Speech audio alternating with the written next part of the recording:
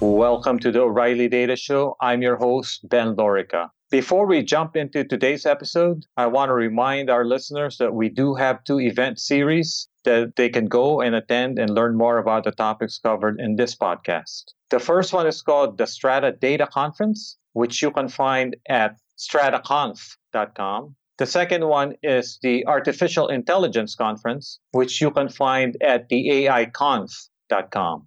In this episode of The Data Show, my guest is Maryam Jahanshahi. She is a research scientist at TapRecruit, a startup that uses machine learning and analytics to help companies recruit more effectively. In an upcoming survey, we found that a skills gap or lack of skilled people remains one of the main bottlenecks holding back AI and machine learning adoption within companies. So many companies are actually exploring a variety of internal and external programs to train their staff.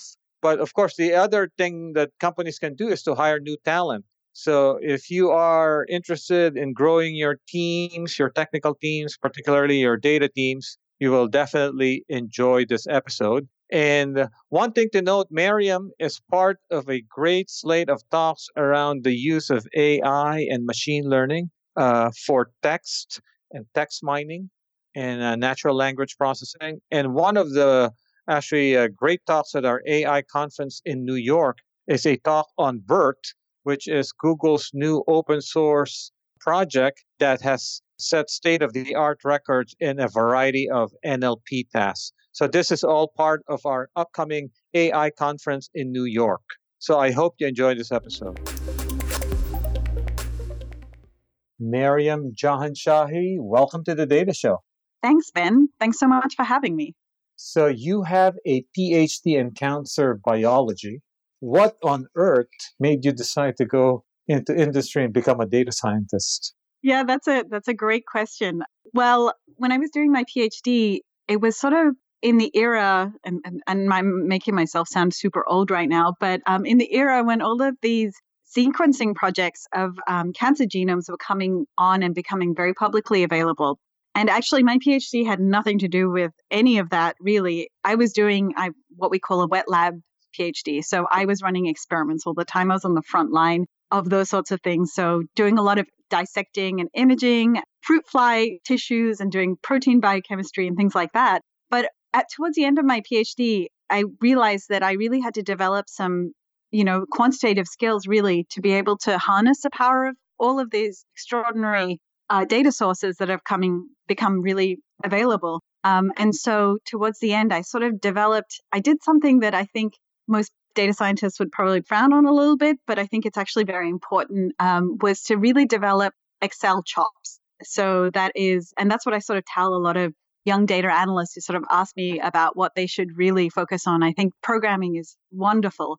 But being able to do VLOOKUPs, HLOOKUPs, and all the rest of the sort of complex Excel skills and then being able to translate that into other systems is very helpful. So I sort of developed those skills towards the end. And actually, that was one of the chapters of my thesis was, taking what we had learned in these wonderful systems and converting them into how do we see this play out in human tumors. And so at the end of my PhD, I decided to take some time off and teach myself how to code. And I tried to do that during my PhD multiple times. And that was very difficult when you have experiments running. And so I took some time off and actually did a bunch of Coursera courses in Python primarily.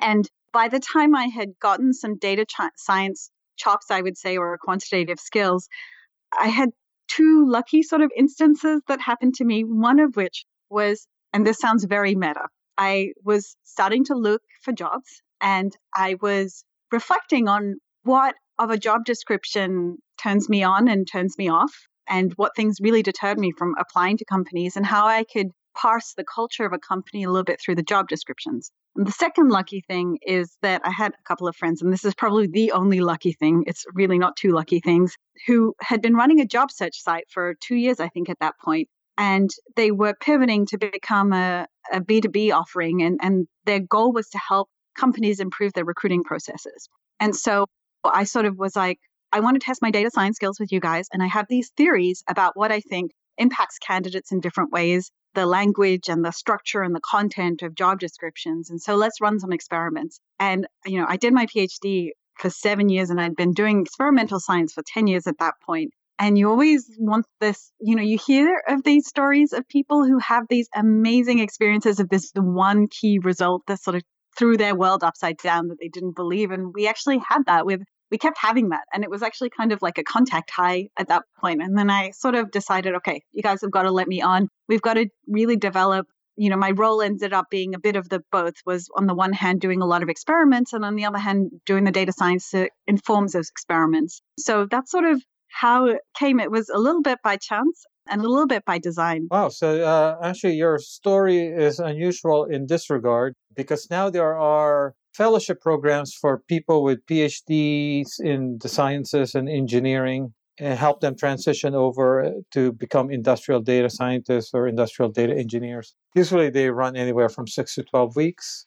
And most PhDs who want to make the transition usually go through one of those fellowship programs. So number one. Number two, before we go on and talk about what you're doing now, do you miss cancer biology? I do still interact with it in some ways, unfortunately, for friends and family members. But I don't miss the physical act of doing experiments because I'm still doing a lot of that. I mean, I think my role is kind of unusual. I don't actually even call myself a data scientist. I call myself a research scientist because I still run a lot of behavioral experiments, and that sort of feeds that side of my brain in some ways. But there is a body of work that I developed in that area that I still read from time to time, but there are other things that really interest me. And as much as I love the area of cancer biology, it is somewhat saturated. And the area that I'm focusing on now, I have millions of ideas of experiments and things like that I want to run and analyses that I want to do. And so it's been wonderful from having a child that is open to a lot of different questions, which I felt was a bit difficult in the context of cancer biology because, we've been studying it for so long and there are still obviously areas that need to be taken up in various ways, but it's a little harder to do with the way that funding is currently in that area. Also, before we leave this topic and talk about what you're doing now, this gives me a perfect opportunity to plug an upcoming keynote at a conference that actually Maryam is giving a talk in our AI conference in New York by Olga Troyanskaya of Princeton and the Simon Center for Data Analysis in New York. So she's actually using deep learning for her work in genomics. So that's fascinating. That area is so cool and has got so many interesting, I think, potentials. So I've definitely seen talks at both the Strata and the AI conference recently, which blew my mind in different fields, broadly in the field of medicine, and the way that that's being used. So I think that you kind of described very briefly what TapRecruit does, but in slightly more detail. So what does TapRecruit, your company, do? So we are a software company and we use data to improve both the efficiency and the fairness of how companies recruit.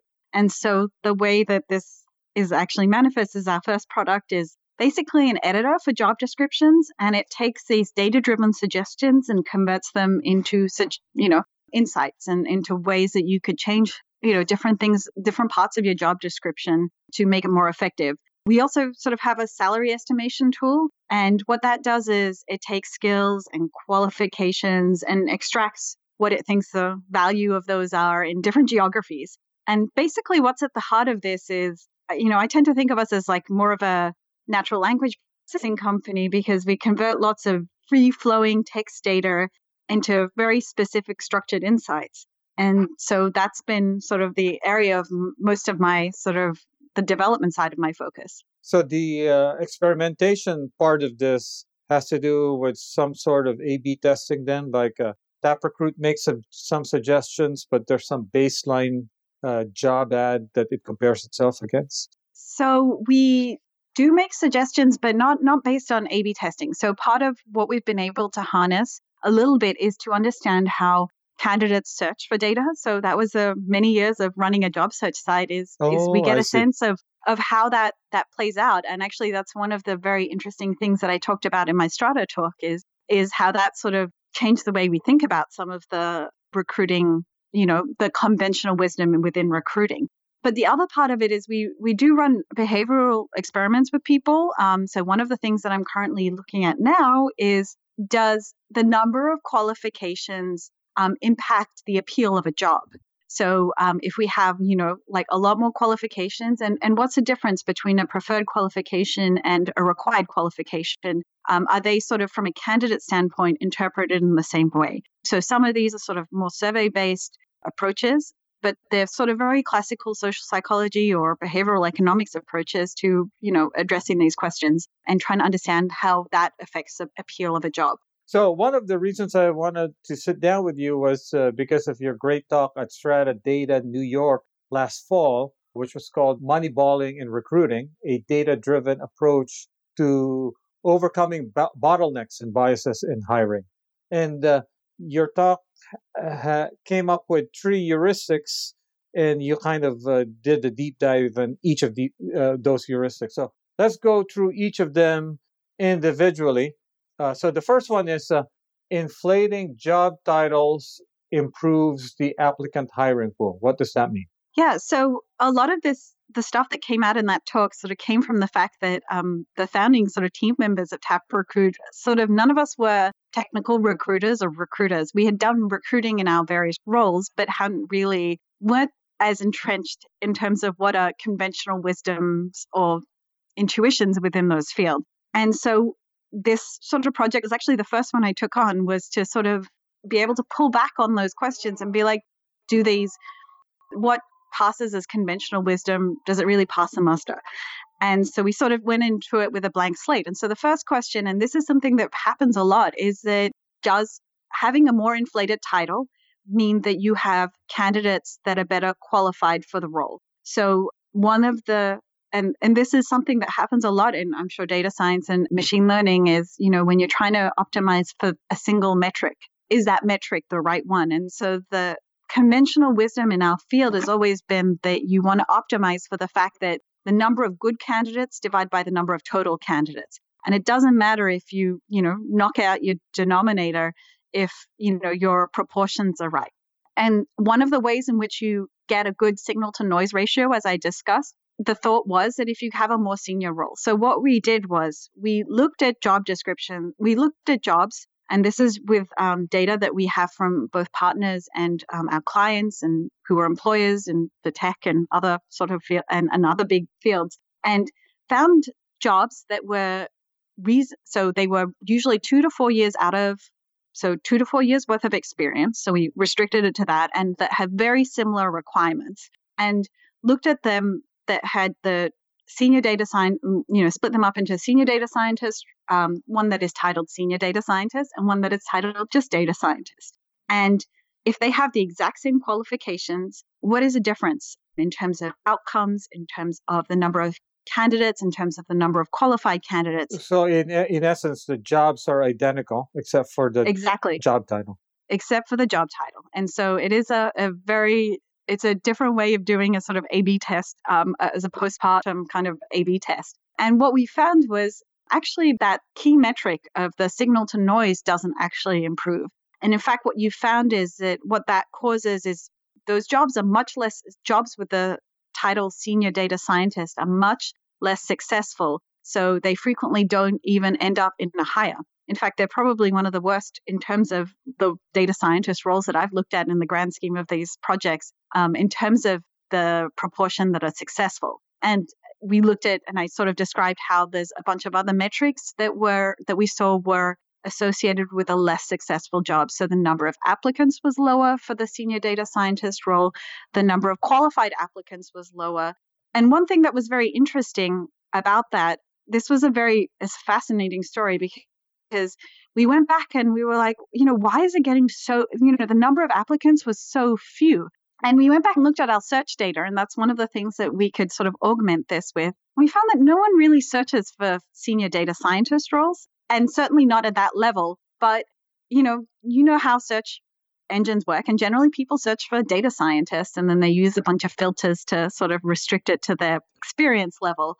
And those jobs were getting penalized. So having senior data scientist in the title was actually penalizing those jobs. So when we, took that into account. We call it a visibility gap because they weren't getting surfaced on search engines and they were doing very poorly on search engines. When we took that into account, we still couldn't account for the fact that there was such a huge difference between the two, between the more junior role and the more junior sounding role and the senior data scientist role. And what we had interpreted was that, and we saw this from some of our behavioral experiments, people were feeling like that was too senior a role for them to apply to.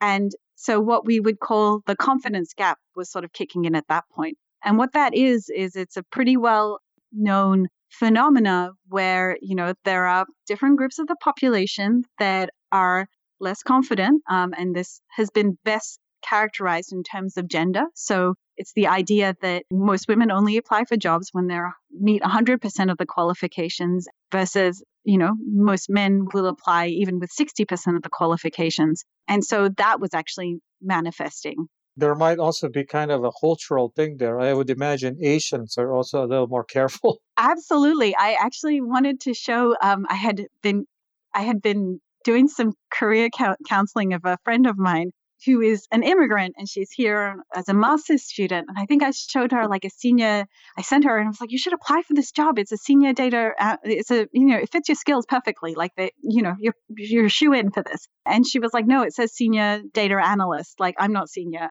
And I was like, but you meet all of the qualifications. And I really wanted to show a screenshot of that interaction because I had just told her about the talk that I was giving and showed her the data, a week before. And I was like, you're not internalizing this as a candidate. You have to, I'm like, this is the data's here. It's very obvious that if you meet those qualifications, you should definitely apply. In fact, that's an arbitrage opportunity for you, right? Because those positions are getting less applicants and they're being starved of applicants from a couple of different ways. So, you should apply when you're actually qualified for it. But yes. So for this particular heuristic, in practical terms, if I'm a hiring manager, if I want data scientists, I just say data scientists. But is there a rationale for actually having an ad that says senior data scientist when you really need someone with a lot of experience? Yes, of course. And so we restricted this analysis to things that we thought were overqualified. So these were 2 to 4 years out of experience.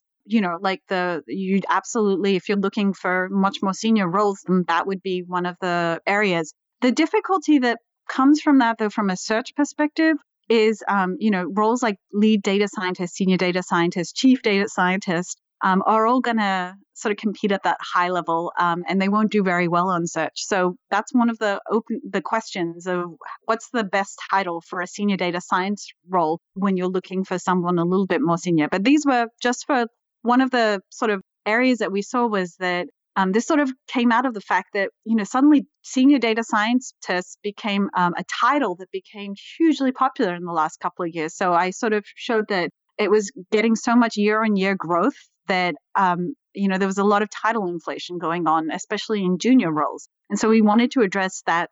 We wanted to address this issue of the qualifications or the overqualifications of roles in a very straightforward, simple way. And that was how we decided to take that on. But absolutely, in more senior roles, you should definitely title it. But I think this little story of the visibility gap also highlights one other thing is that, adding extraneous words to a job title does poorly on search. So, I would caution people from writing data science New York, like having New York in the title, because you're actually going to cannibalize yourself in the context of the job search. Location resolution engines have gotten a lot better on these job search engines. So there's no need to sort of include that because it doesn't get you any benefit. And so it's very much being very clear about the job title from a search perspective to ensure that you get good visibility and a lot of, candidates. So the second heuristic has to do with the job description itself.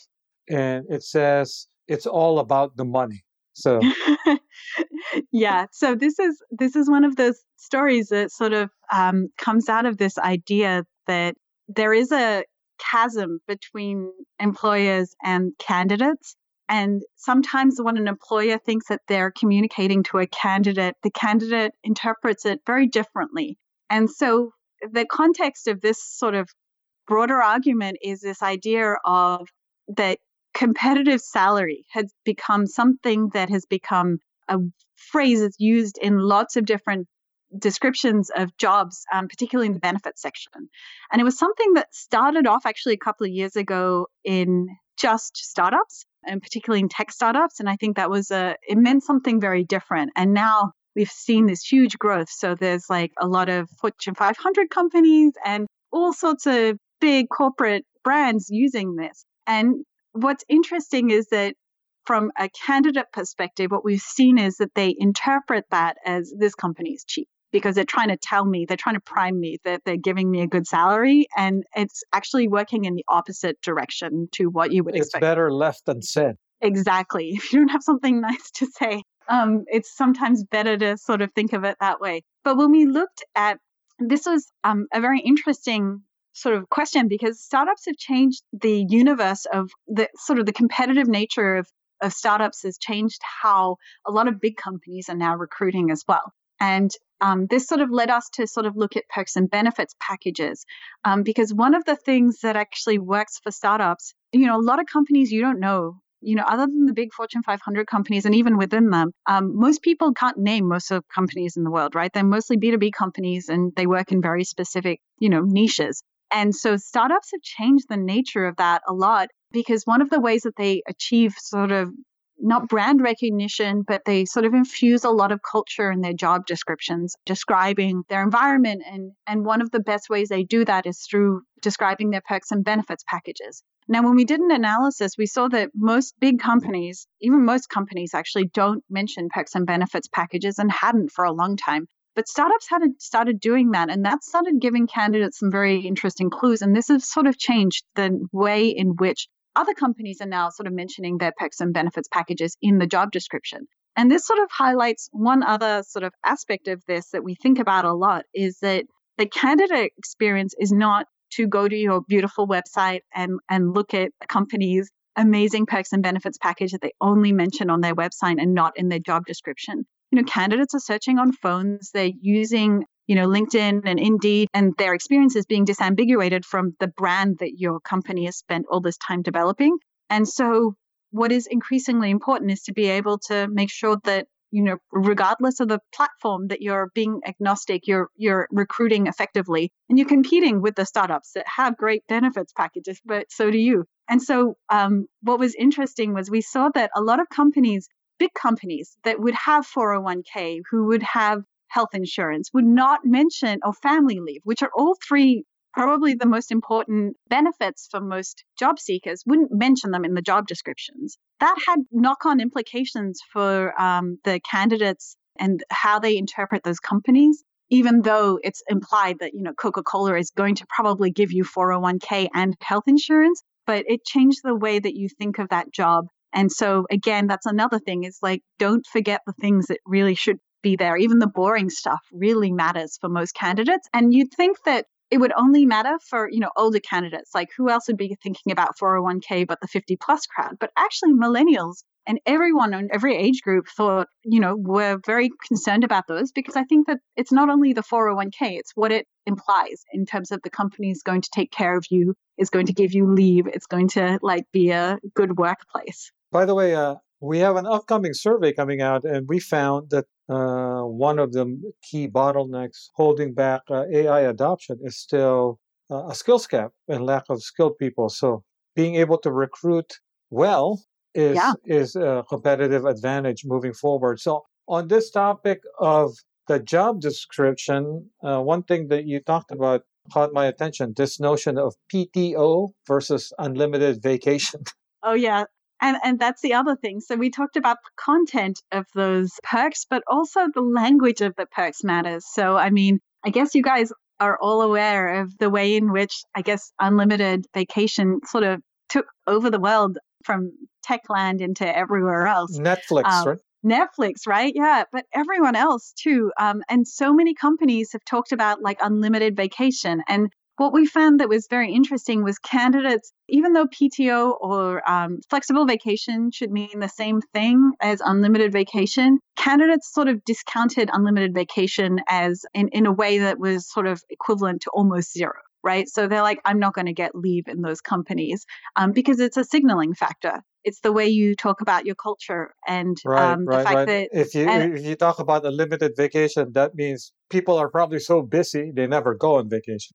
Exactly. And we know that that's definitely the case. I think there have been now studies that talk about how little vacation companies have unlimited vacation take. And one of the things I'm very curious about is how does that pan out with all the different ways that we talk about vacation, about family leave and things like that. So, and then the last heuristic you have, which is interesting and also very important, diversity can be hacked. Yeah. So this is the one that I found really the most fun to talk about. And it's one of those areas that I think everyone is very concerned about D&I, and there have been so many initiatives that have been implemented and so much money put towards D&I. And there have been so many articles recently that sort of decry the fact that we haven't really seen huge changes, especially in tech companies, in terms of the diversity and representation of our workforces. So the heuristic that we decided to take a look at and the context in which we discussed this was what is the best way to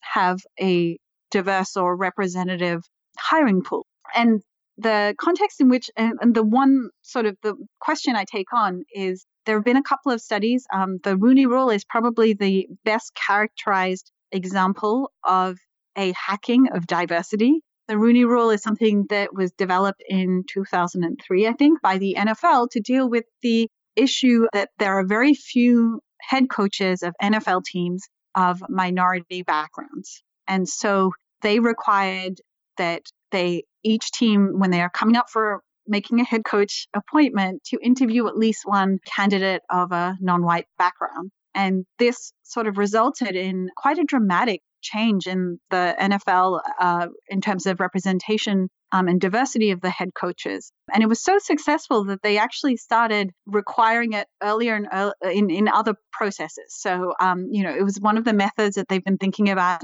They've been introducing actually in 2007, I think, for female coaches or female members of the NFL, and the same in less senior coach levels. So, offensive coordinators and things like that. They've been discussing that. So that was the hack that people have been using, especially in corporate. And it was so successful that basically big law, big tech, big everyone started adopting it almost 10 years later, I would say. Which I guess, Maryam, just to clarify, in practical terms, that means you can't move forward and hire someone unless you had some candidates of diverse background. Exactly. And so at least you've interviewed at least one of them. And so this was a process that was adopted by Google. It was adopted by Etsy. A lot of the big tech companies, as well as big law companies, had adopted this as a process to deal with this question, and especially in very senior roles. But then I think a couple of years ago, what happened was that there was this Harvard Business Review study about how if you have only one person of a certain background in a finalist pool, so you have one female or one African American in a finalist pool, there's almost no statistical chance that that person will be hired. And that sort of gels with a lot of social psychology studies that talk about how if you have, say, 3 candidates and one of them is of like one background and the other 2 are of another, you're more likely to pick the other 2. And that's just sort of human nature and, a lot of biases that sort of suggest that.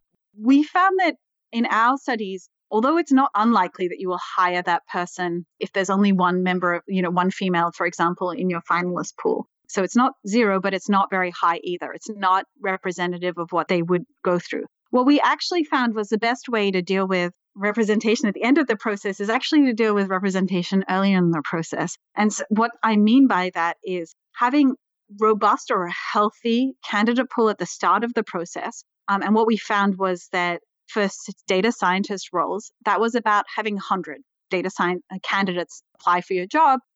We actually saw this bimodal distribution when we looked at those. There was a group that sort of had a median at 40, and then we had another group that had a median at 100. And so do you try to make the top of the funnel, so the 100, be diverse? Exactly. So even your 100 will be diverse, right? So if you're starving your funnel, and which is what we think is happening in the group that has 40, either because you're like shutting down things really quickly or you're not trying to get it out there, or that you've written your job description in a way that really turns off a lot of candidates. What that happens is that basically at every stage of the process, the number and the proportion of women goes down. We've measured this also for other sort of factors of diversity versus in the 100 case, so where we have a very representative candidate, a very healthy candidate funnel, rather, we see that the proportion of women and other sorts of markers of diversity tend to stay pretty standard. So that actually gives people the most chance. It's not that you will definitely get a female candidate out of that process, but if you have 40 female data scientists out of your 100 enter, you have a 40% chance of hiring a woman at the end of that process. And we've seen that play out in lots of different roles, which I think is fascinating. That, there's a lot of companies that talk about how they can only get to 25% women. And we've seen that actually, there is a pretty good pipeline if you can tap into it in ways that don't turn candidates off. So from a purely mechanical and logistical perspective, so the instructions you give as a hiring manager to the HR people is don't show me the pool until you get to 100 people. Yeah. And, if we're not getting to the point, if we're struggling, usually, and we're having real difficulty, let's take a look at that job description and see what's wrong with it and what could be turning candidates off. Because it could be that, you're not syndicating that job description well. It's not getting out to, search. It's not getting into search results of people. Or it could be that it's actually turning a lot of people off. You could be asking for too many qualifications, and that turns off a lot of people as well. So there's a whole lot of different aspects of this that all sort of add up to the difference between 40 and 100. And sometimes it involves let's take a step back and take a look at what we're doing in this process that's not helping us and that's starving us of candidates. And what we've generally seen is if you're starved of candidates in one area, you're going to be starved of them in, you will not have an odd job description that comes out of it. Companies either do very well in something in certain areas, and they might do poorly in others, but they generally do poorly in multiple sort of if your data science is a problem, you've probably got multiple problems with your data science. You don't just have one job description that's off. It's that there's something that's not gelling with candidates in that process that drives issues. So try to get a broader pool as opposed to kind of the more literal application of the Rooney Rule, which is let's shut this down as soon as we get to X diverse candidates. Yeah. And that's, increasingly that's difficult to do, because if you think of all of the different, I love the work about fairness and machine learning and biases that we have in our data sources, right? You can only sort of debias your data in one dimension effectively. It becomes a lot more complicated to do that in a lot of different dimensions. And that's one of the problems with metrics like Rooney rules and things like that.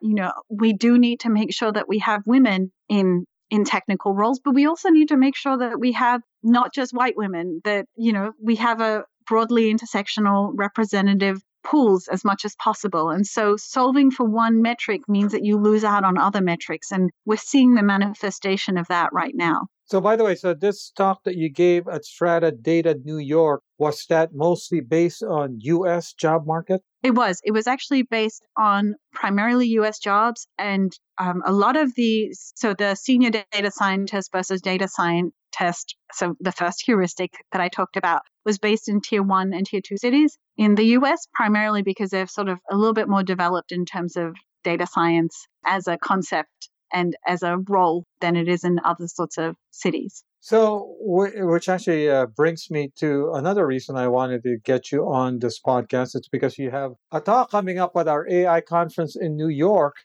talking a little bit more about the technology and tools and techniques you folks use for doing the sort of work that we just described. So let me let you write a job description on the fly here, Maryam. So, Okay. So if, let's say you want to recruit people from our audience, so what are the things that you're looking for as a hiring manager for someone joining your team to do the sort of work that we just discussed? Well, so I would backtrack a little bit and just mention that sort of my team is the R&D team. And so we are somewhat production focused, but not entirely. We do a lot of prototyping. And actually that's what my AI talk is a little bit about, is that we take sort of nascent or recently published technologies and take massive amounts of industrial data and put them through and kick the tires and see how we can use them either for external products or for internal tooling. And so because we have such a quick jump from what is a prototype to what is a product, because we're a startup and we don't have the luxury of having a lot of teams that go in between us, like as in go between taking my Jupyter notebook and converting it into a production model. We basically have to do a lot of that process ourselves. So at the moment where I am generally generally getting data engineers and machine learning engineers, although and with a big emphasis on sort of software engineering background, because I think one of the things that came out of a recent talk that I remember hearing about was the idea that Jupyter notebooks can allow you to, I think it was actually at the JupyterCon, right? The idea of scripting versus Jupyter notebooks and making production level code and writing, effective machine learning tools and data integrity tools in ways that are reproducible and efficient. And so we're primarily recruiting from a software engineering background for these sorts of roles. I really don't mind if someone has machine learning or data pipeline experience or not, because I think those are skills, we hire for growth. So I sort of have a set of, nice to haves, but I really don't mind. My most recent hire was actually just a software engineer who's just become really fascinated with machine learning. And so we're giving him the flexibility to grow into that. But he had no machine learning background. He's just started doing a bunch of MOOCs and was like, this is something I want to do. And I want to be able to leverage my background into developing this new technology and new skill. So we hire, and I think it's very important to hire for growth. I think there was a really interesting talk that I remember hearing somewhere about whether you're a farmer or you're a hunter when it comes to hiring. A farmer hires for growth and for expansion. And those are the sort of employees that you tend to keep a lot longer versus a hunter who's looking for the unicorn and wants to grab the unicorn. And maybe there aren't that many unicorns, but you'll end up waiting a lot longer between hires because you're trying to find the perfect person for this role. As a startup, we don't have the luxury of trying to hunt a unicorn. Sometimes we need people yesterday. And so we tend to hire for growth. And software engineering is something that I think has a lot of discipline that I appreciate as someone who wasn't trained in it, that have important roles in data engineering and in machine learning. And I think there was an Indeed engineering blog post about where people for different roles, for data scientist roles and for machine learning engineer roles come from. And a not insignificant proportion of them come from, straight up software engineering, because they have a lot of the skill sets that we need. And we're also, frankly, we're definitely entering more of an implementation phase as far as AI and machine learning, because there's been a lot of great research, and so a lot of tools are improving. And so I think there's a lot of low-hanging fruit for people with the right skill set, which, as you describe, is mostly in the implementation and software engineering, that they can take some of the off-the-shelf models and at least get started. Exactly. And the quicker you do that, the better it is. Yeah, and exactly. Then make an impact, going from zero, no machine learning, to a little bit of machine learning. There's already some impact right there. Exactly. And I think having pipelines that and processes that we think about logging frequently, I think a lot about a scientific debt, data scientific debt, in the way that we think of technical debt, and having people who are already inculcated into that idea and who are conscious of how that plays out or experienced in how that plays out is very helpful, especially when you're a startup that's sort of iterating really quickly. But, I think the next role in my team will be someone who has maybe a very deep statistical background and want to grow in some other field. And so I think hiring for that helps us really cross-pollinate in ways that we don't normally have expertise. So let me take advantage of the fact that you have a lot of experience looking through job postings, because that's my job. I think a couple of years ago, I co-wrote a post because we were trying to kind of assemble some of the things we were hearing around the notion of machine learning engineer. Mm-hmm. So as someone who is closer to data engineer than a data scientist, but still somewhat specialized to warrant a job title. So is the job title machine learning engineer actually playing out in industry? So are companies actually advertising for machine learning engineers? I think they are. There are people who are using that title in their own resumes and things like that. And I think it's definitely growing. It's a very unique subset though, and I don't think it's the same as a data engineer, right? A data engineer, and certainly what we've seen is data engineers tend to come from disproportionately from a software engineering background. At least in the ways that we've seen. And those are the skills that I think are very relevant in terms of creating pipelines. And, there are some new APIs that you have to learn, but it's broadly within that. The machine learning engineer side of things, at least in the context that we've seen, has been a little bit more focused on the implementing of the models and productionizing and finding new models that you might be interested in. And so a lot of those tend to come from their background tends to be their previous background before they got the machine learning engineering role is like a PhD program with math or whatever else. But they still have the way I think of them is they still have stronger software engineering skills than a typical data scientist. Oh, yes, for sure. I think there is definitely, they're also coming from software engineering, but usually it's at a different level. So we're talking more about the algorithmic side of the software engineering than someone who is managing pipelines and things like that or setting up infrastructure, where I imagine a data engineer would be very effective in terms of being able to hook up this API to your pipeline and setting up an ETL process that is reproducible. But they're both in so much demand. It's fascinating. I went to a conference recently, at the data engineering conference, and everyone was like, we don't need any more data scientists. Like the optimal proportion of data scientists is 1 to